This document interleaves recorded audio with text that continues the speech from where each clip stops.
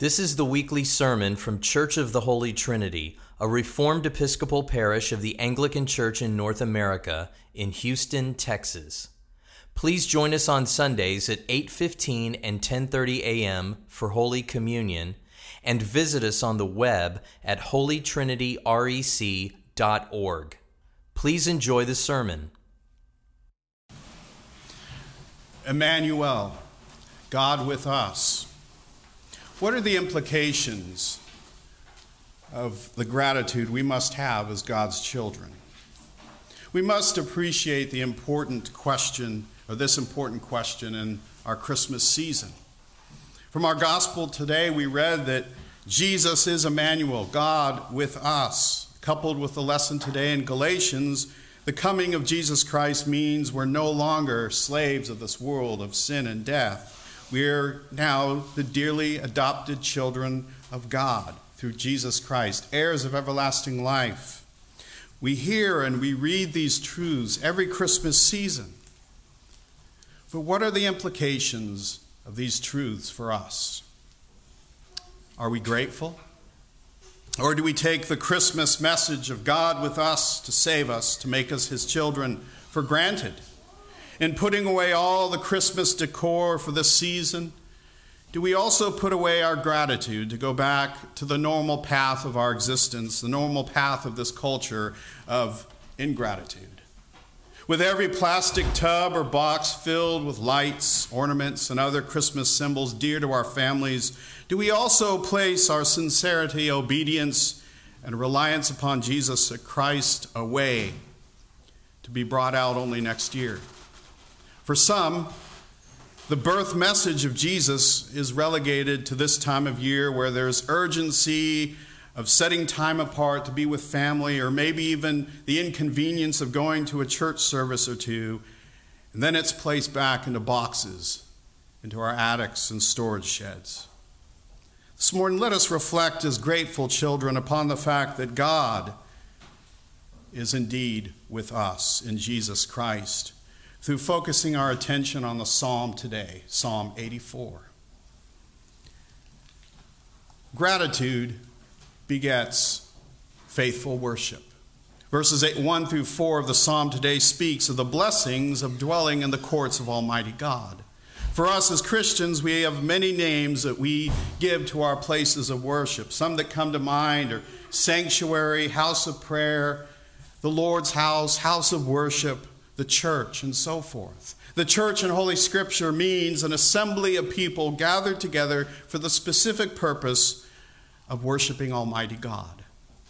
Worship implies that we are together in community. For us, we must ask, where is our primary dwelling place to worship?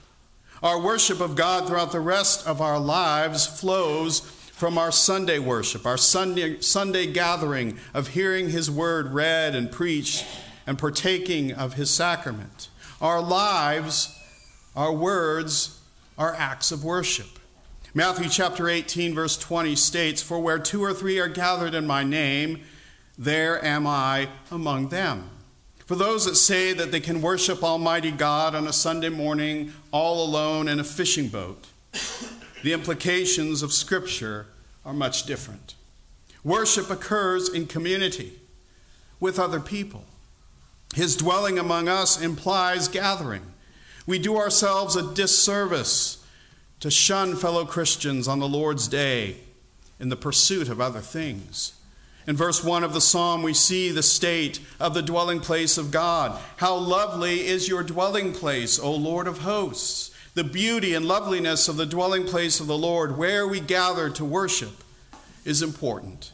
It speaks to our call to do all we can possibly do to make his worship place, the place that he has granted us, as beautiful as possible within our means. It means we are to maintain the beauty and the loveliness as a place of refuge, a place to worship in the beauty of holiness, to be at home in God's home, God's house. This is why we look to our status as members of the body of Christ in the church, not mechanically or not in a business-like manner, but as a family. As we read in Galatians, the heirs of God. God's house, his place where we gather, should instill what we read in verse 2 of the psalm today. My soul longs, yes, faints for the courts of the Lord. My heart and flesh sing for joy to the living God. Sometimes in an effort to make sure we are not putting rote obedience to our coming to worship in a specific place, the church has overcorrected to the point some make it sound like a place of worship is not very important. Yet the 2 or 3 gathering together stated in Matthew 18 implies that we need to meet somewhere. For us, we gather in a sanctuary. We gather at the Lord's house to worship in spirit and truth. The place where we go to worship, the dwelling of God, was an important matter during the English Reformation of the 16th century. It was so important that it was placed a homily in the book of homilies that is mentioned in the Articles of Religion, was written to exhort the people to maintain their property, their churches, to make sure they were beautiful and lovely for the worship of God. That's why I've handed out today that actual homily from the 16th century for your reading and your edification. Note the following point concerning worshiping in light of Matthew 18:20 from this homily. Where 2 or 3 are gathered together in my name, there am I in the midst among them. A great number, therefore, coming to church together in the name of Christ, have there, that is to say, in the church, their God and Savior Christ Jesus present among the congregation of his faithful people by his grace, by his favor and godly assistance, according to his most assured and comfortable promises. Why then ought not Christian people to build them temples and churches, having as great promises of the presence of God as ever had Solomon for the material temple which he did build? Seeing the place we worship as important, as sacred, is critical. In such an outlook, we enter these doors with the mindset of praise, of joy, of worship. The imagery of longing, fainting and singing for joy from the heart with our physical bodies in God's house implies that we feel safe here, safe in the care of God, unlike any other place. The place of worship is supposed to be special. Verse 3 speaks even of the lowly sparrow and swallows finding refuge and a home in the house of God. The point here is that the worshiping place of God is to be welcoming, even to the lowest of the low, the smallest birds that we can think of, the swallows, the sparrows. This means for us as God's people, members of the body of Christ in our parish, we are also called to be welcoming, even to the lowliest of the humble, ready to teach, ready to baptize, ready to disciple God, those that God has brought into our house, into his house. This is in concert with our Old Testament reading today from Isaiah 29, verse 22. The meek shall obtain fresh joy in the Lord, and the poor among mankind shall exult in the Holy One of Israel. Often when we as the church stumble, we do so through thinking we have to keep certain types of people out, that we have the corner and the ability to see within the hearts of people. All the while we are sinning through looking to outward appearances, social status of people to determine if they are in or out or not. St. James warned of this very thing in his epistle about the sin of partiality. Verse 4 closes this section as it began, speaking of the dwelling place of God. Blessed are those who dwell in your house, ever singing your praises. Notice that verse 1 spoke of the place of worship as God's dwelling place. And that now in verse 4, we as the adopted children of God in Jesus Christ dwell here as well, and dwelt by the Spirit, wherever 2 or 3 are gathered in his name. We are God's dear family in need of a place to dwell. We are in need of a place for the purpose of divine worship. Our next section in Psalm 84 in verses 5 through 9 speaks of the point that as God's children, we go from strength to strength in him. Blessed even as we travel to Zion to worship through his sustaining grace. As verse 5 notes, blessed are those whose strength is in you and whose heart are the highways to Zion. The imagery here ties in the fact that God blesses the paths that we take, even to travel to his place of worship. We enter his gates with thanksgiving by his provision. In whose heart are the highways to Zion implies a heart willing and wanting to travel to the Lord's house, to ascend to his table, to ascend to his temple to worship. Our prayers should imply a longing to worship, a longing even to travel to his house out of a loving desire and not compulsion.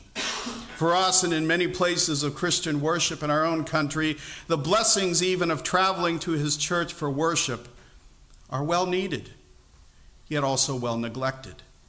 I've heard stories of Anglican priests from our own country that were invited to preach at cathedrals in Africa and Anglican churches, where they noted most of the worshipers walked many, many, many miles just to attend a Sunday morning service. The people, as they walked, grew in number. And he noted as they grew in number, as large crowds headed to the cathedral, they would sing hymns of praise, such as the Te Deum, as they marched to church.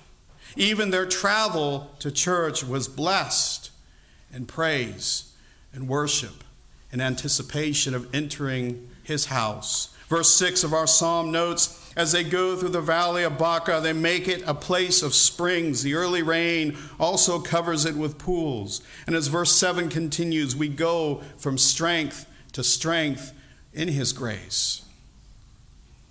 Think about it. How do we view our traveling to church on a Sunday morning?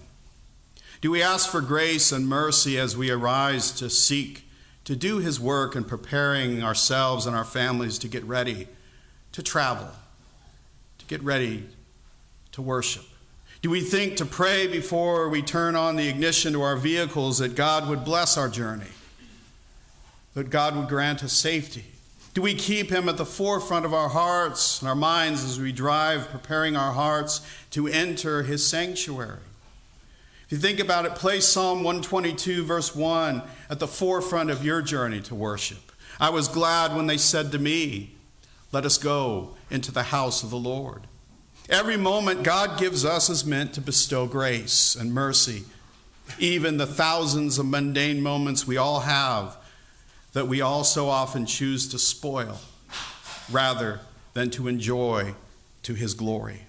Verses 10 through 12 close this psalm speaking of the blessing we have in trusting God. Keeping up his house of worship as King Josiah did after the temple fell into disrepair was an act of trust. It was faithfulness. Worshiping him in his house is an act of trust. Traveling to his sanctuary is trust in a world that tells us to go elsewhere on Sunday morning.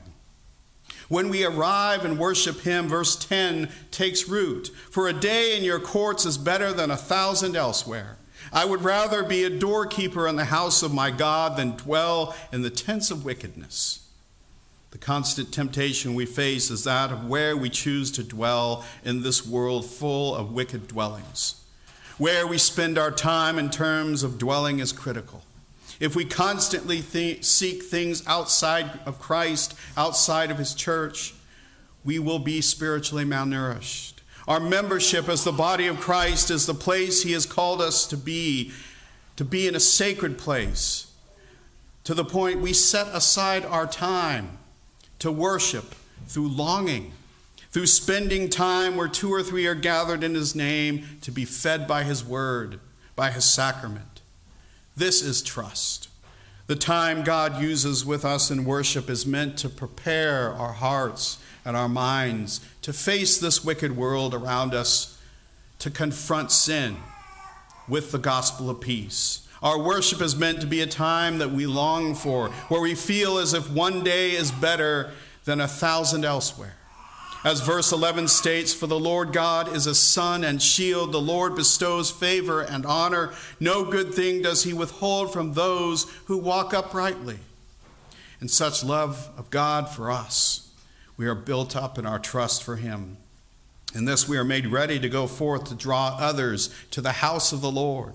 We are called to call others to the same reality we experience in coming to Jesus Christ by grace through faith. Isaiah 29:24 reminds us, and those who go astray in spirit will come to understanding, and those who murmur will accept instruction. We all battle spiritually with the world, the flesh, and the devil that demands our time, that demands that we neglect Jesus Christ, that we neglect his worship, that we just place it back in a box at the end of a season. Yet repeatedly he calls us that have gone astray to come back to understanding his loving grace and mercy. He calls us back that have murmured in rebellion against him to accept his loving instruction. We are blessed throughout life in Jesus Christ as we go through difficulties, ever being molded in his loving care and his rescue and in his gracious instruction. On this first Sunday after Christmas, let us keep the feast as we are called. Let us shun the ways of this world that places faithful and trusting worship of God into boxes to be put into storage until the next Christmas season. Let us be grateful for the house of worship God has called us to worship in and to maintain to his glory. Let us even be mindful in our traveling here to worship that we ask for grace in preparing as we travel. Let us trust in Jesus Christ as Lord and King, and trusting even our time to give to him in worship.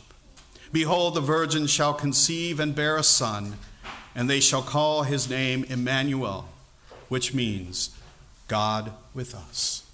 Amen.